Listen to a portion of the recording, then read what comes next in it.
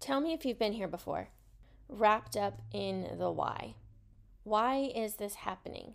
I don't understand. Wondering how this will all unfold or play out or change things in your life. You've probably been here before too, worrying about how things will turn out, overwhelmed with all of the what ifs.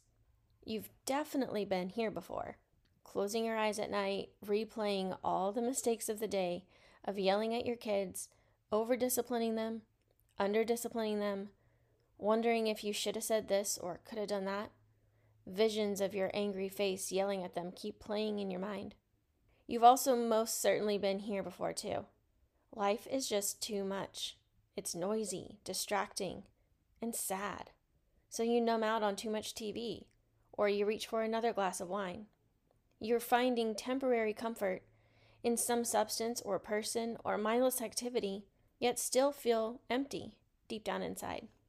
What's needed is a shift in perspective. Elizabeth Elliot once said, "Heaven is not here, it's there. If we were given all we wanted here, our hearts would settle for this world rather than the next." She also said, "Where does your security lie? Is God your refuge, your hiding place, your stronghold, your shepherd, your counselor, your friend, your redeemer, your savior, your guide? If he is, you don't need to search any further for security." And I like to think about a shift in perspective like putting on a pair of glasses. It's a lens that the eternal perspective helps you see things differently. It helps you view what you're looking at in a different way. So today we're going to talk about how shifting our perspective from earthly things to the eternal changes everything. So go grab your coffee and get ready, because here we go.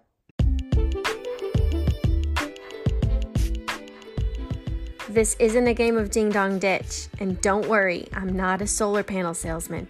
I'm just here to see you, friend. Whether you have spit up stains and cluttered counters, or you're still in your heels from work and just getting dinner started, take a minute and come sit with me. Welcome to the Jar Podcast with your host Lydia, certified teacher, homeschool boy mom, oh Lord help me, and marriage ministry leader, bringing you tough lessons from my own journey to soul health and wholeness. Together each week, we'll discuss our struggles, pain, and shame. We'll combat labels and lies with biblical truth, and we'll work through our mess and come out stronger, more confident, and rooted in our identity in Christ. So move your pile of laundry over.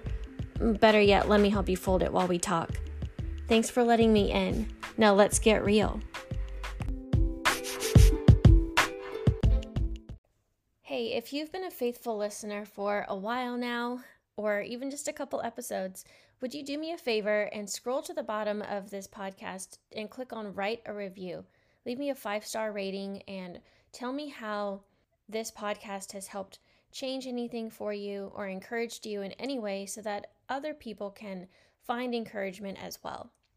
All right, let's dive into this topic for today because I feel like it's one that not only people can relate to or find in common or struggle with on a regular basis, but especially right now with the state of the world that it's in, or just the overall heaviness that people feel with everything that's been going on, or even just on a smaller scale in your own world. If you have been walking through something difficult, it can be very hard to not get sucked into the mindset that everything is against you, or the world is against you, or God is against you. Or maybe this message finds you in a time that you are just experiencing a lot of pain, shame from your past, or old wounds that keep coming up. And so you just keep seeking healing in all the wrong places. Maybe you're looking to numb the pain. Maybe this finds you in a time where you're having struggles with a family member or your spouse or your kids, and you just wish that you were able to think before you speak, or stop treating them a certain way, or stop losing control.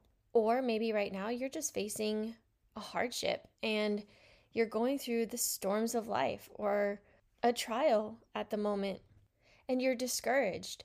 You're not quite sure how to get through something like this. Today, I hope to offer you some encouragement and hope and tools that will help you to do this life-changing thing, and that is shifting your perspective from earthly things to eternal. And so we're going to talk about how that changes everything, why it matters, why we should even consider doing this, putting on those glasses of an eternal perspective. So, on the one hand, it changes how we overcome pain or shame or those wounds that I mentioned. Elisabeth Elliot also has a quote where she said, "By trying to grab fulfillment everywhere, we find it nowhere." When we are looking to earthly pleasures, earthly pain relief, when we are using the things of this world to offer comfort to something that's intangible like our soul or our spirit, it's not made for that. Only the God of our soul, the one who created it and who lives in us, can heal us from the inside out. And so having an eternal perspective and shifting that mindset to He is the only one who can provide that relief and that comfort, putting that perspective on helps us to heal, to overcome, to move through our pain to the point of complete wholeness and healing. And my husband would be very proud of me for making a chess reference, but honestly, thinking about a chess game, there's two perspectives. There's the perspective of the pieces themselves down at that level of their sight is only so far if they could see. The pawn piece can only see the pieces around it, maybe the next square ahead of it or a couple around it. But then shift that perspective to the player who's looking at the entire board from up high. And the master of the game knows the strategy of, if I move this piece here, then my opponent will put this piece here and take this piece. And so even if the pawn or the piece itself doesn't understand why the master is moving it over here when it thinks that it should go over here, like, hey, there's a space right next to me, how come I can't just move here? The master knows which piece to move and when. And his perspective gives the entire picture of the game with the end goal in mind. Another Elisabeth Elliot quote to go with that says, "If you believe in a God who controls the big things, you have to believe in a God who controls the little things. Every move that you make, every moment of your life, every decision, every circumstance, every trial, anything we go through or that we face, if we don't believe that God controls the little things, we're going to have a really hard time understanding and believing and trusting that He controls the outcome, the destination, the overall picture of our life." 2 Corinthians 4:8-11 says, "We are hard pressed on every side, but not crushed, perplexed, but not in despair, persecuted, but not abandoned, struck down, but not destroyed. We always carry around in our body the death of Jesus, so that the life of Jesus may also be revealed in our body. For we who are alive are always being given over to the death for Jesus' sake, so that His life may also be revealed in our mortal body." So think about the bigger picture, the entire purpose of us being pressed on every side, perplexed, persecuted, struck down, and yet not destroyed or abandoned, is so that when it feels like dying under our circumstances and crushed by them, we're not. And in fact, it's for a bigger purpose of Jesus' life and purpose being revealed to others through us. It's a testimony. Which moves me into the next part, which is that shifting our perspective to an eternal one, it changes how we treat other people. It changes how we love others. If we are aware of a bigger purpose, if we are aware of the eternal effects of what we say and what we do, we show more compassion naturally to others. We don't look at their actions as something to take so personally.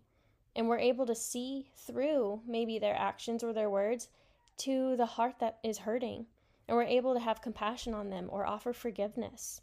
It doesn't mean that what they've done or said doesn't sting or doesn't hurt, but we're able to view them as a child of the King just as much as we are a child of the King. We're able to look at them, whether it's our spouse or our kids or a stranger on the street, look at them with the eyes of God made that person too and loves them too and has a plan for their life and has a plan to bring healing and hope and restoration to their life. And maybe I'm a part of that role. Maybe I'm a part of that plan in their life. And so it matters what I say. It matters what my actions and responses are. Another way of how it changes how we treat others is that it builds our self-control and it helps us to let go of control. Again, Elizabeth Elliot said, fear arises when we imagine that everything depends on us. And I can admit that I am a recovering control freak, and fear definitely plays a part when I feel like if I drop the ball, everything's going to fall to pieces. I have to be in control, or else. That fear comes up when we think that our relationship with someone else or the circumstances surrounding them is entirely something that's in our control, that we have the answer to, that it's up to us to solve, it's up to us to fix. It makes us not trust God's plan in that whole circumstance or relationship. And it builds our self-control when we shift our perspective to think before we speak. It helps us kind of just stop quickly in our tracks before the words come piling out or before our actions against somebody else are done. It kind of is a filter and helps us think, how is this going to impact this person for eternity? Because whether or not you think about it this way, as a Christ follower, we are his ambassadors and we're spreading his message. Would he be spreading that message of hate to them? Would he be spreading that message of condemnation? So whatever it is that you are feeling like you want to say or you want to do to control a situation with somebody, having those glasses on, that eternal perspective of eternal impact on somebody with your words and actions, that can help you understand that relinquishing that control to the Lord and letting him control the pieces and the outcome will help you to make the right choice. And it helps us to realize that our words and actions have an eternal impact and are really leaving a legacy for our children, for our children's children. We worry less about our small role or ourselves in the big picture, and we realize it's more about being a part of kingdom work, of lasting eternal effects of something bigger he is doing and how he's moving and how he's using us as his instruments and his tools. So it causes our hearts to be more yielding, more willing, more understanding and trusting of his purposes. Which leads me to the last point of shifting our perspective from earthly things to eternal things builds our resiliency to face temporary difficulties or hardships. It helps us to find peace in the storm. Yet another Elizabeth Elliot quote says, "Restlessness and impatience change nothing except our peace and joy. Peace does not dwell in outward things, but in the heart prepared to wait trustfully and quietly on him who has all things safely in his hands." We're able to look at him. It kind of reminds me of the old hymn, "Fix your eyes on Jesus, look full into his wonderful face, and the things of earth will grow strangely dim in the light of his glory and grace." And I think of Peter keeping his eyes on Jesus. He was able to walk on water in the middle of the storm with this peace that just passes understanding. And that's what people are drawn to. That's what people notice and go, how are you getting through this? And it doesn't mean that we don't have our moments of real raw emotion and struggle with something, but in general, when we have that eternal perspective, we're able to walk through something so difficult with this peace and patience and rest because we trust the one who's orchestrating it all. We're able to find joy in the trials, just like in Hebrews 12:2, talking about Jesus, it says, "For the joy set before him, he endured the cross." He knew what was coming. He knew the end goal, and he trusted God the Father in what he was doing. He knew he was about to walk through suffering and pain, but that there was joy ahead of him, and that joy came through the suffering. And so this perspective shift helps us to find purpose in that pain. Another Elisabeth Elliot quote, "If all struggles and sufferings were eliminated, the spirit would no more reach maturity than would the child." In order for a child to grow, if you are a parent listening, in order for a child to grow, sometimes they have to fall and scrape their knee. Sometimes they have to experience things the hard way. And if all we do is hover and overprotect and not allow them to experience any kind of pain, they're not going to build the resiliency. They're not going to learn how to struggle and grow. Just like when they learn how to walk and they tumble and they figure out what balance is and how to move, we have to do the same thing. And we have to understand that allowing ourselves to go through suffering and pain and not necessarily just numb it away, it allows us to reach a level of maturity just like that child would. And the last thing is that it helps us to find motivation, to keep pushing, to keep enduring, to keep going. Fix your eyes on Jesus, like the hymn that I just quoted, helps us to keep following that path and not stray, not wonder how much longer it's going to take, but just knowing that he's at the end of it and keeping our eyes fixed on him helps us to not look at everything around us that can be distracting or holding us back. And so a couple more verses from that 2 Corinthians chapter 4, 16 through 18 says, "Therefore we do not lose heart.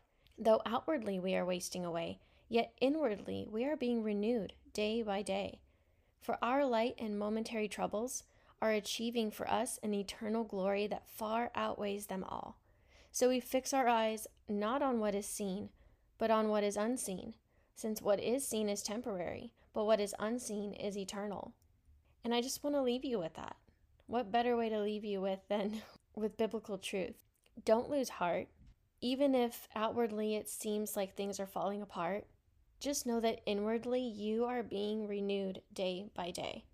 Even if it's hard and painful and feels like it's just going to crush you, these are momentary troubles.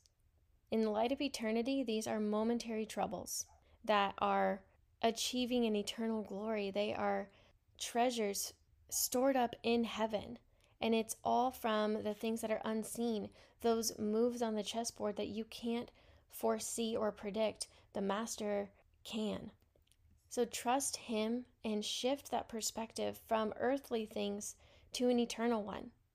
And if this resonated with you in any way, or another episode that you've listened to has, remember to go leave a review, scroll to the bottom of the show, click on write a review, and tell me how this has impacted you. Loads of love, Lydia.